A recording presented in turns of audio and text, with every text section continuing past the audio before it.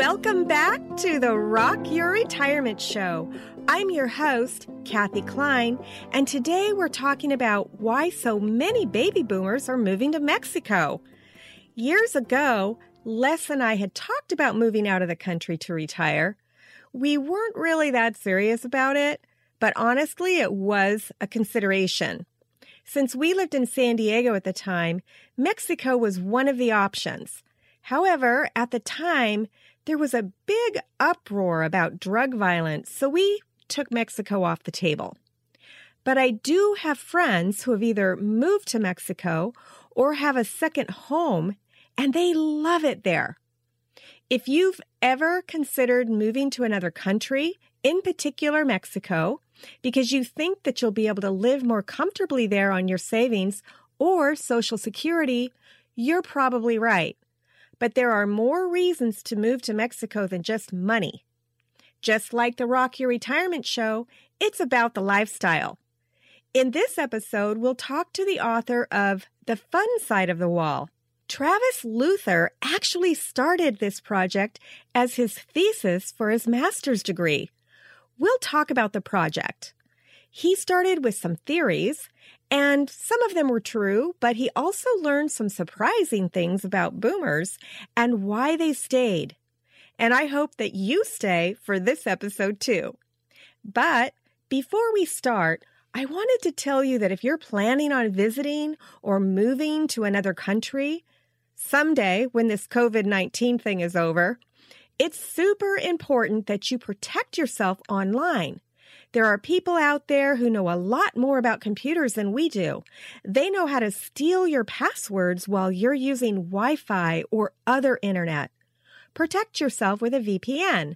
A VPN is different from malware or virus protection.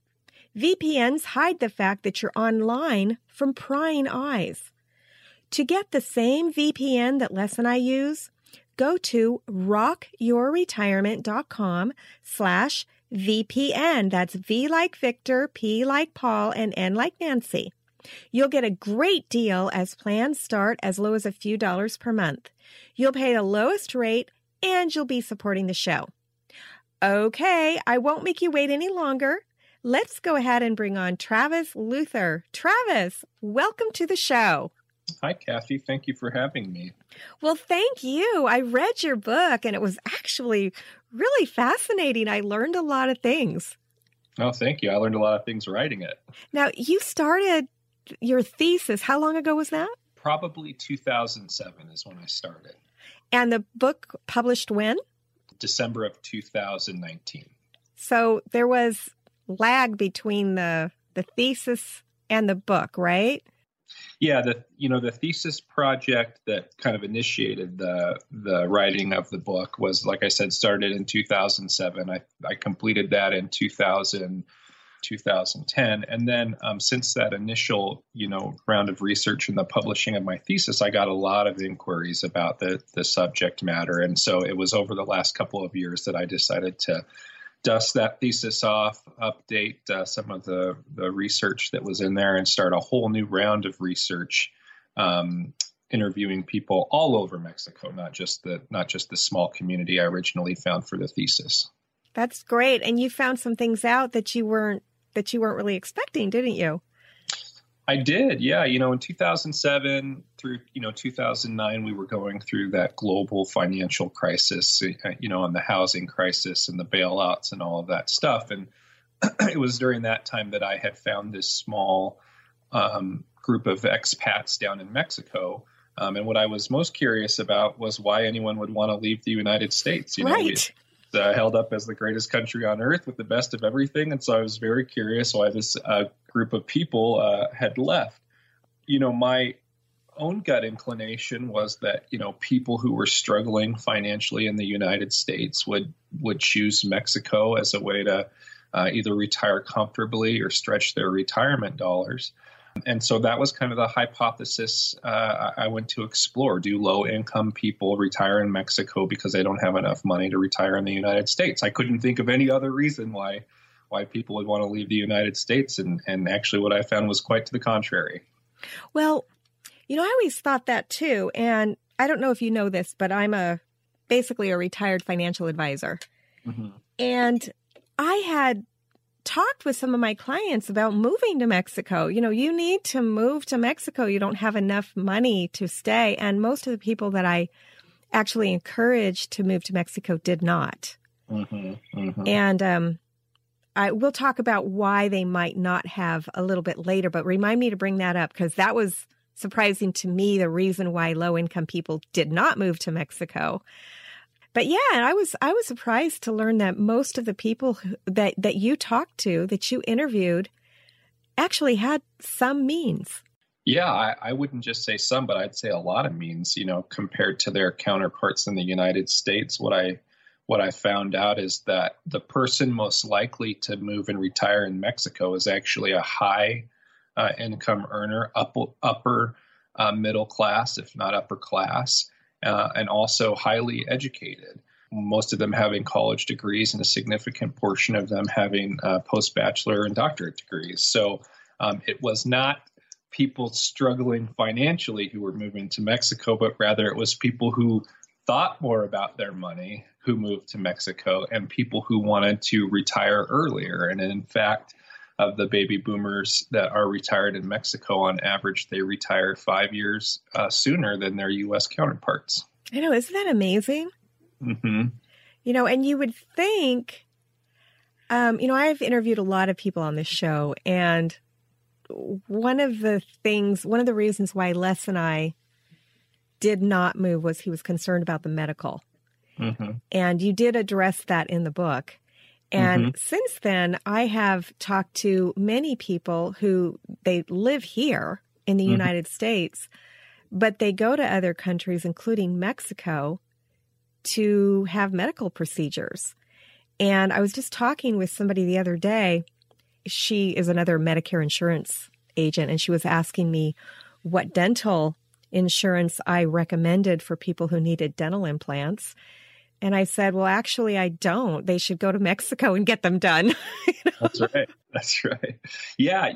I think that the medical is one of the major concerns that I see a lot. I still continue to monitor expats in Mexico. And most interestingly, I monitor groups here in the United States who are trying to get information about moving to Mexico. And medical is probably number two as far as questions go, safety being number one. But on the medical side, I did look into that, and I think I addressed it pretty thoroughly in the book. And, what I discovered is there are a number of routes to enroll in Mexico's public healthcare system. You can either do it through work, and if you're not working, you can do it through residency, which is actually very easy to acquire versus other countries.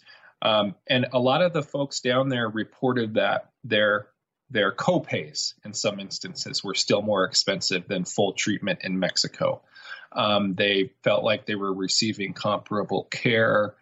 They weren't worried. I think if they complained, the little thing that they complained about was that, the wait for a more non-emergency standard appointment is a little bit longer than it is in the United States. But there was definitely no question of care. Going back to, Medicaid and Medicare, one thing I discovered is that those treatments that are paid through Medicaid or Medicare are not covered, and not just in Mexico, but usually anywhere out of the country, unless it's some kind of very interesting and unusual circumstance. And so in that case, folks who were dependent on Medicaid or Medicare for prescriptions or things of that nature would just make periodic, whether they were every 3 months or every 6 month return trips to the United States, load up on their prescriptions or have their procedure done and then go back down to Mexico.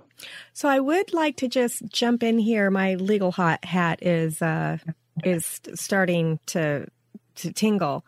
Mm-hmm. Nothing that we say on this show should be construed as legal advice, Medicare advice, and so forth. For your personal situation, you need to talk with somebody who knows your full situation. But I do want to say that if you are going to be using your Medicare benefits, you have to maintain a U.S. resident.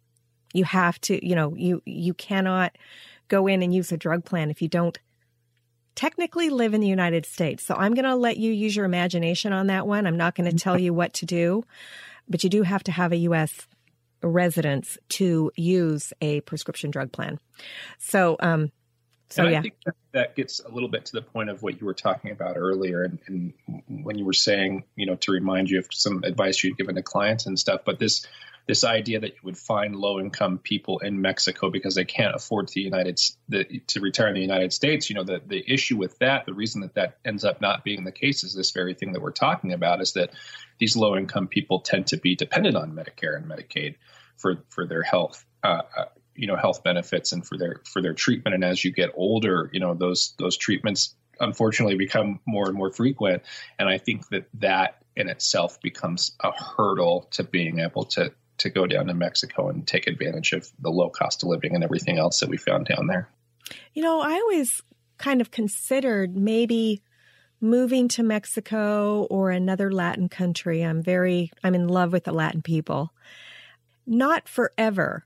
I personally, I wouldn't necessarily want to live there when I'm in my 80s and 90s, because at my age, it would be very difficult to learn how to speak the language. And if I needed long-term care, I'd need to be able to communicate with my caregiver. But to live there for 10 years, maybe in my 60s, live that really relaxed lifestyle, which I'm sure we'll talk about in a minute, and just sort of change my brain, change the way I think, and frankly, save all that money, and then come back to the United States when I'm older and use my long-term care benefits here where everybody speaks English. Because as you know, Mexicans that are not on the border don't necessarily speak English. And it's up to us to learn their language, regardless of what country we decide to move to. It's not up to them to learn our language. It's up to us to learn their language. But it can be difficult when you're in your 50s, 60s, and 70s to learn a new language. Yeah, I found actually that the baby boomers who had moved down there had really dove into language especially. And at times, I've been working on my Spanish a bit too, but at times I had to be relying on them to get around, especially with regard to directions and getting taxis and stuff. But, in a lot of these communities that I visited in Mexico, there is no shortage of, one, expats who are happy to help you kind of navigate the language barriers, and two, English-speaking Mexicans who have lived in these communities themselves for generations and speak English as well as they speak Spanish. Certainly in places like San Miguel de Allende, Puerto Vallarta, Lake Chapala, it's really not hard to get around, and I don't think anyone should be fearful of the language barrier as getting in the way of their Mexican retirement. Did you ever watch Star Trek when you were younger? I did. I can't claim to be a super fan, but I understand that. Okay. Do you remember the Universal Translator? Yes. Okay, we have that now. It's called Google Translate. And we did not have that 10 years ago. So yeah. It is getting easier to be globally mobile now.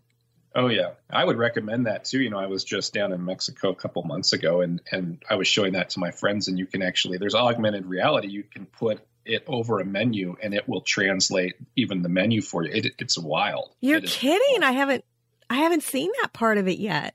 Yeah, I use the Google Translate camera feature. Yeah. In fact, we were using it the other day to look at boxes of medical masks that had come in from China, and we were trying to translate what kind of masks they were, and we put Google Translate the camera up there on there, and it's just crazy. It totally changes the words and the text so you can read what's on a label. Oh my gosh, I am so going to have to do that. But I don't want to use it in a restaurant in China because there are things in China I really don't want to know what they are. Yeah, use your discretion. Yeah. That's right. But that's amazing. Yeah, I used to actually use Google Translate when I lived in San Diego. I had some neighbors down the street that were from Japan, they were from China. Mm-hmm. And they only spoke, I don't remember if it was Cantonese or Mandarin, but we used Google Translate to communicate with them almost every day when we would see them. And they came to our house, we went to their house, and it was pretty amazing. Yep. But I'll definitely have to try that with the menus now next time I go somewhere and I don't know where it is. So you're pretty young. Have you thought about retiring in Mexico?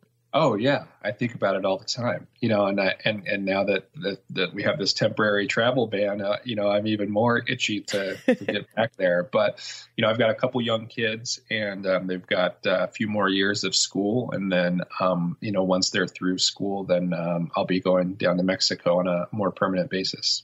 Well, I have a friend. He's been on the show. His name is Chad Carson.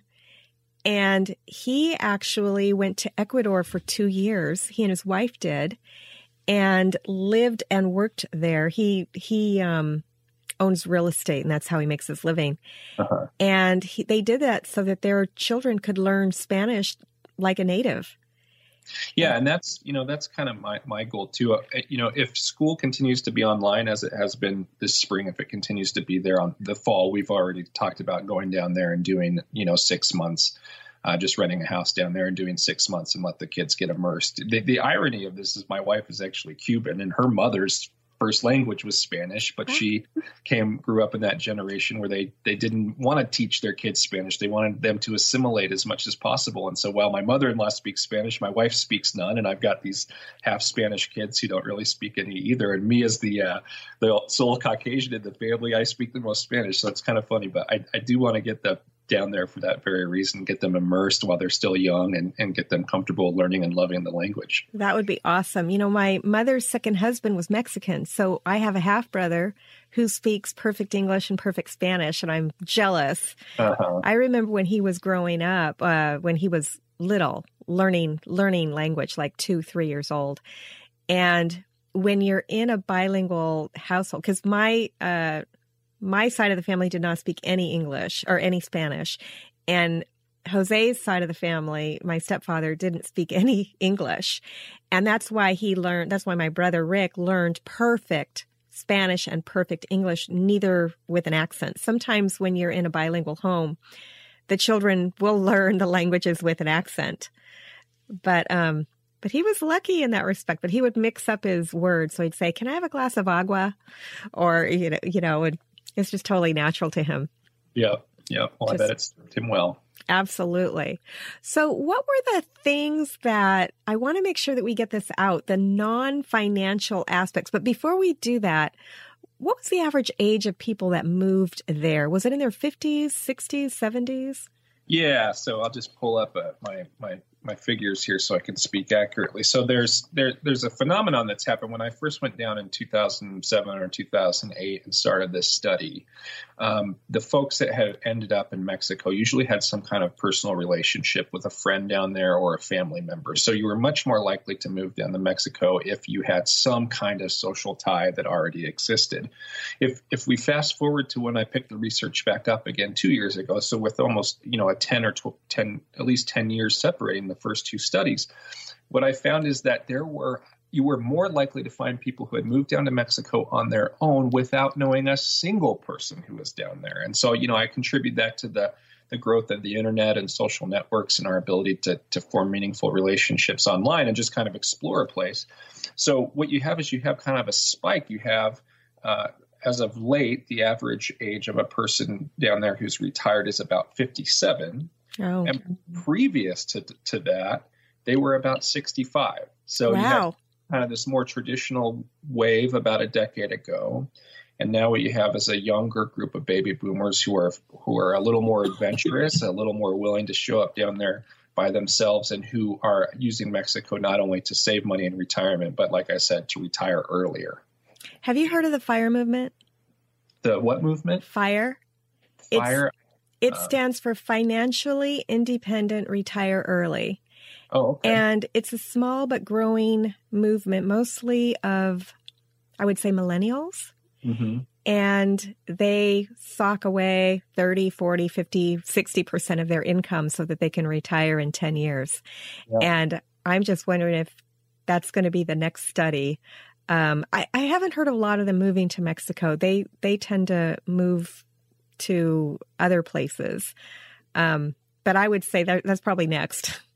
Yeah, I mean, we kind of we refer to, and I'm an entrepreneur, like I said, and I have been for many years, and we kind of refer to these folks as digital nomads. Yes. People who have found a way to earn either passive income or earn income online, and they're traveling all over the world and working from all over the world. And truth be told, that was kind of one of my original motivations on the study. Was I was a younger entrepreneur myself, having relationships with folks all over the world. And again, asking myself, well, if the United States has the best of everything, why are people leaving? And that's what I was really curious about, and kind of stumbling on baby boomers was almost an accident. It was I started looking for expat enclaves that were close to the United States that I could access, study, and ask these questions of. And it was the baby boomers that I found in Mexico. So really my original interest was more along the lines of what you're talking about, these FIRE folks or these digital nomads. Interesting.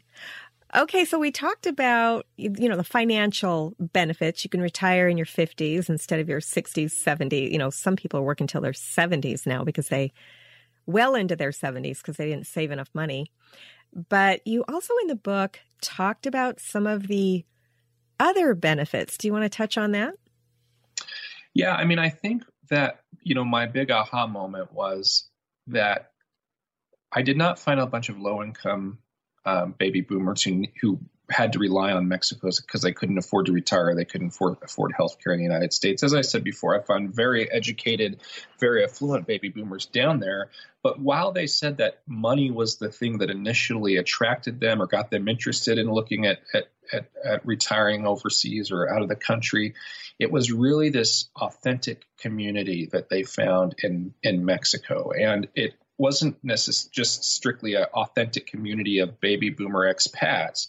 It was this combination of Mexican culture and the Mexican appreciation and respect for elders that still exists that they didn't feel like they had in the United States. It was this culture of consumerism that had overtook them or overwhelmed them in the United States that they really needed a break for. A lot of them talked about not feeling like magazines were geared towards their generation anymore, that advertising was. They didn't see people in movies or on TV who looked like they did, that the United States had become overwhelmed with this youth and consumer culture, and they just didn't feel like that existed to that degree in Mexico. I did say a little bit that, if you go to a place and you don't understand the language and the customs, you may be oblivious to it. It might be there, but even if you're oblivious to it, it still felt real and authentic to them. And so even though money caused them to explore Mexico, it was really this discovery of this rich cultural history, this feeling as if they were connected to something that was more important than consumerism, and that they could have these authentic relationships with both expats who kind of shared their own value system as well as a Mexican culture that shared their value system. So they felt really at home there. The thing that they wanted most for themselves, or that they continue to want for themselves, is to not have their retirement dictated to them. They in the United States, retirement has really become commodified, and there's this idea that you retire, you move into some kind of structured living facility where your days are planned out with different activities. You live with people who are all your same age, same income level, and then you move from there to assisted living or retirement, and then hopefully you have a heart attack in your sleep and you die. And that's not what these folks wanted. They still wanted some kind of adventure. They still wanted some kind of real community. They wanted to dictate the terms of their retirement. And so, and what they found is in Mexico was a place where they could connect with people, build something important. A lot of them are doing community service projects, environment projects, working with kids, working in literacy. They've just found a place where they're dictating the terms of their retirement, and they don't feel like they're being bombarded by this commodified consumerism of retirement in the United States. And there is no translation for okay, boomer. And there is I would think that the people who, everybody, like you said, most people come because of the money, but people stay for the community. And I would think that because I do know people wash out. I do know that people go, they don't like it, they go home. Because I have talked to some people who have moved overseas, and either they or their spouse, it does cause divorce too, when one person really loves it, the other person doesn't. But I would, Yeah, I would think that the people who wash out just really never could assimilate, didn't get into the culture part, wanted their things, didn't like the fact that you can't get Amazon delivered the next day. Did you talk to anybody who washed out? I know you did not address this in the book, so I'm kind of putting you on the spot here. Yeah, and I put that as one of the limitations in the back of the book. There were certainly some limitations as to who I had access to and who I interviewed, and people who did not stay in Mexico, I did not have access to or interview. But I do caution that I agree that it's not for everybody, and I think one of the main points of the book was to say these are the types of people who go to Mexico who have a successful transition and who love it. So if you are, a upper income, educated, adventurous Caucasian who likes a leisurely lifestyle, a low cost of living, enjoys authentic, community relations. I even surveyed on the political side, who generally tends to be liberal, who generally tends to be a Democrat, who tends to be kind of open to other cultures and adventures, then you are going to be successful in Mexico. It's a sociological study of who it is that finds Mexico attractive and why they do. And so if you're reading this book and you kind of find yourself not a lot of those things, then I think you can assume that you may not be successful, if not in Mexico, probably not in a lot of Latin. Yeah. Right. So listener, if you know what it means to be a Karen, you're probably not going to be happy in Mexico if you are the slang version of a Karen. And if you don't know what that is, look it up on Wikipedia. And I think that the reason for that is, some of these expat enclaves are very concentrated. In Lake Chapala, there's at least 20,000 people there. And you get out of your car there and you walk around and you kind of feel like you're in Kansas, Right. Like you see a lot of familiar faces. San Miguel de Allende, same thing, 12 to 15,000 expats really concentrated. And so I think what they recognize is they have to be respectful to the culture that has welcomed them and allowed them there. And if you have too many American expats who are complaining and asking for the manager, as Karen does every time, the wrong dressing on her salad, well, then you're going to lose that chance to be part of that authentic community because you're going to ruin it for the people who are hosting you. And you have to really keep that in mind. Right. Absolutely. I loved reading your book. It was an easy read. It was something that I was somewhat familiar with just because of the research that we had done and all of the people that I've spoken to on this show. Have you looked at other places other than Mexico, other Latin countries, or, when you were doing your own research as far as being a digital nomad before or after you did the thesis? Have I looked at other places to do research on? Or to live, Yeah. So, I've traveled quite a bit through Latin and South America. And, I can tell you that certain areas kind of get pumped up and popular, and then they kind of drop off. And I think what happens as places get more popular is that the housing costs and stuff like that skyrocket too. So I kind of saw Mexico as kind of the first of those Latin American dominoes to fall, if you will. And then Costa Rica became the next one, and there are a lot of expats there. And then Panama became the next one, and I went and visited there as well. I'm kind of interested in Colombia now, personally, because that seems to be kind of the new emerging, both affordable, beautiful, and technologically adequate country, if you will, as far as Latin America goes. So, I know that a lot of people looked at those places before deciding on Mexico. And I know that Belize has been another popular destination. Because it's English speaking and they don't have to learn a new language. Yeah, but you know what? A lot of the people that ended up in Mexico just did not feel like Belize had the infrastructure and the technology to kind of support their lifestyle, even though they wanted to assimilate in something Latin American. They just kind of felt that was, to put kindly, too rustic, if you will. So,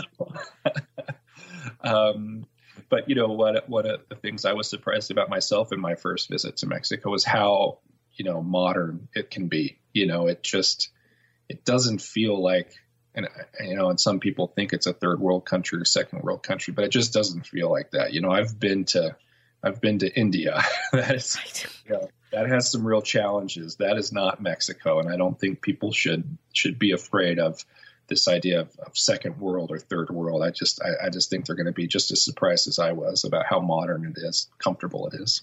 Right. When you're in Mexico and you ask somebody to put in an island in your kitchen, they know what that is.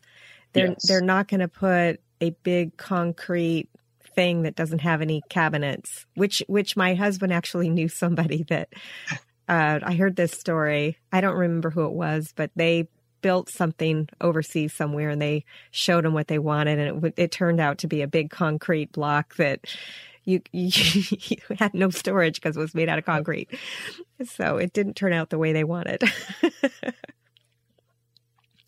But would you say that the cultures are different in different Latin countries, or are they pretty similar because they're all Latin?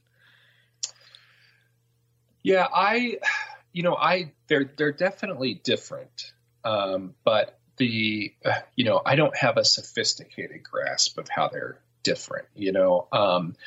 One thing is people's reaction to government or people's expectations for government, I think, are very different. I've been to Chile, which was, run by a murderous dictator for a long time. And what that kind of turned into was, I think Chile is one of the most democratic countries in South America. I think it has one of the highest voter turnouts in South America. And I think that people really expect a lot more from their relatively newfound freedom. And then, you contrast that to Mexico, where you've had a pretty similar government in place for a really long time, and there's been 100+ years of kind of leveled expectations and what can the people expect from their government. That coupled with the drug cartel violence that is very much alive, and that kind of changes people's expectations about what they're going to be able to do and accomplish with government. And that's kind of one of the things that I would also caution people. I remember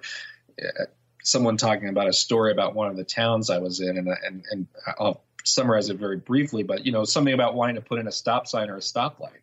And it never it's kind of that was kind of perceived as this American intrusion on their kind of way of life, and also this idea that you think you can come down here and like talk to our government, get them to do anything. Yeah, so you have to be very kind of careful about that too, and kind of knowing your place. But yeah, I would say that they're definitely, different. I think Panama is kind of a place that's in hyper growth mode and, really, really open and to Western ideas and Western money and Western ways of doing things. And I don't think that that's quite the case in Costa Rica, so they are different for sure. In Mexico, do they have some of the benefits that they have for older people that they would have in, say, Ecuador and some of the other countries, where if you're over a certain age, you get a discount to ride the bus, you get a discount, you get to go to the front of the line. If there's a line, you get to cut the line. I forget what they call those benefits, but... Yeah, I think there are. Yeah, obviously they weren't offered to me, but... I was just wondering if anybody talked about that when you were interviewing them. Yeah, nothing really in depth, but I have, as side comments and side talk, heard that there are programs like that in Mexico too. Well, since we were just talking about the cartel, and I know that things have died down a little bit, but I do know the drug cartel obviously still exists. What were some of the things that the Americans living in Mexico said about that? Because that is probably one of the biggest roadblocks that people have that I've spoken to, in addition to medical care and things and speaking the language, of not wanting to move to a Latin country is because of the drug cartels. Yeah, and that's the number one question that people ask me when they find out about my book or my research, as well as it's safe to live there, or they just simply say, well, I would never do that. It's not safe. I would tell you that Mexico can be a very dangerous place in certain places and for certain people. The drug violence there, I think that this year, I read just recently within the last week or so, that their murder rate to date year to date is the highest that it's been in 10 years. And Wow. that's largely contributed to the fact that about 65% of the Army that had normally been in those areas to help control that has been reallocated to the cities to help control COVID and to enforce quarantine and things of that nature. So that's opened up some fighting in those drug areas. But what I tried to show in the book is that as far as being a U.S. citizen or an expat or a retiree in Mexico, you are not the target of this violence. And when unfortunately U.S. citizens are killed, as you know, in the crossfire as part of it, you hear about every single one. And I think you hear about it because it's actually so unusual. It's not because it happens all the time. And I tried to run some statistical analysis to show you that in the book that you were more likely to be shot on the street in Chicago or Washington, D.C., than you were to be shot as an American expat in Mexico, and that you were way more, I don't know if it was 27 times or 30 times, but you were way more likely to die in a car accident or a motorcycle accident in Mexico than you were to die due to violence or murder. So yes, Mexico is dangerous in certain areas for certain populations, but it's not any more dangerous for U.S. citizens than it is in the United States. And in fact, most of my respondents said they felt safer in Mexico than they did in the United States. Or actually, I'm sorry, about a third said they felt safer in Mexico than in the United States, and another third said it was about the same. Or it was even less than that, but it was just a very small percentage that felt like it was any more dangerous than it was in the United States. Do you know if most of that violence happens at night, or does it happen during the day as well? You know that I don't know. Yeah, I really don't. I mean, anywhere you go. I mean, I went to Ireland and there's a warning, don't walk by yourself at night, and go with a partner. So I mean, it's almost impossible to not be warned to play it safe no matter where you go. But I just want to tell people that the folks that are in Mexico do not feel the threat of violence as it is portrayed back in the United States. They're just not uncomfortable with it. That's good. The first time I went to New York with my sister and my niece, my sister she was scared to go to New York. She was like, oh, so many things happen in New York on the subway. Are you sure you want? And I remember saying, we're going to take the subway. Are you sure you want to take the subway? So many. And I'm like, I was just rolling my eyes at her because the subway in New York is so easy for me to get around. I had no problem. But yes, there's violence everywhere, no matter where you go. So we are coming up to the end of our interview. I wanted to make sure that, is there a place for people to buy your book or to contact you if they wanted to, keep in touch? Yeah, you can buy The Fun Side of the Wall on Amazon and Barnes & Noble, so feel free to search there or by my name, Travis Luther. I think the easiest way to contact me or to find information on the book is just go to travisluther.com, and you should find everything you need right there. Awesome. Thank you so much for writing this book. It was a great read. I do recommend it. I'll have a link to it in the show notes. And thanks again for coming on the show. Thanks for having me, Catherine. I appreciate it. Thanks.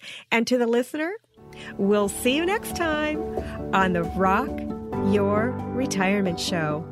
Bye.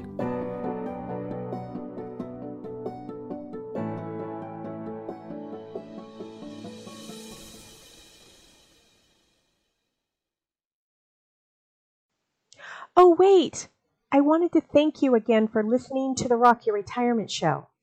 If you're a new listener, a good place to start is episode 116. This explains the 6 pillars of retirement lifestyle and our general philosophy. Episodes 1 through 236 can be thought of as an encyclopedia. These are topics that may or may not be interesting to you. You can listen to the ones that you're interested in and forget the rest until the issue becomes an issue for you. And that's okay. I actually don't recommend starting with episode 1 and working through until the most recent. That's actually not how the show was designed. Of course, if you want to do that so you can see how the show changed over time, you're welcome to. Now, starting in August 31st of 2020, we changed the format of the show. The monthly episodes starting with 237 follow a real retiree from her pre-announcement through her first year of retirement. There might be bonus episodes, but we're committed to monthly. If you've enjoyed any of our past shows or the show that you've just listened to and you want to support us, you can do so in any of the 4 ways. 1. Share this episode with a friend or family member who needs to hear it. This is the most important way that people find us. Since our audience is typically older, we grow by having our listeners share our episodes with others. 2. Subscribe to or follow the show using whatever podcast catcher you're listening on right now. Now, if you're listening on your computer, you can listen on your smartphone by going to Apple Podcasts, Google Play, Stitcher, Podcast Addict, iHeartRadio, Spotify. I believe we're on all of them. If you can't find us on the podcast catcher that you'd like to use, send us a note on the website at rockyourretirement.com and we'll make sure that we get on your favorite podcast app. But basically, what you do is you download the app and then you search for the show, and when you find it, you'll hit subscribe. Make sure it's the Rock Your Retirement Show and that you hear my voice when you listen. Actually, there were some episodes where Henry Shapiro was a guest. We actually downloaded some of his episodes. So if you hear him, it's probably still the same show. There were maybe 34 or 35 episodes back in the beginning that we hosted on our show when he decided to leave podcasting. Number 3, how you can support us is by leaving a review. Whatever podcast app you're listening to normally has the option of leaving a review, either a written review saying how great the show is, or just with stars. 5 stars is typically the best, and of course we're shooting for those 5-star reviews. And if you tell us why you like the show, what you liked about it, it's actually easier for other people to understand what the show's about. A lot of people, when they find our show, they think it's about money, and of course by now you know that it's not. Number 4, if you'd like to support us financially, of course, we're always appreciative of that. Just go to rockyourretirement.com/support and it will take you to our page where you can support us financially. Thanks again, and we'll see you next time on Rock Your Retirement. Bye.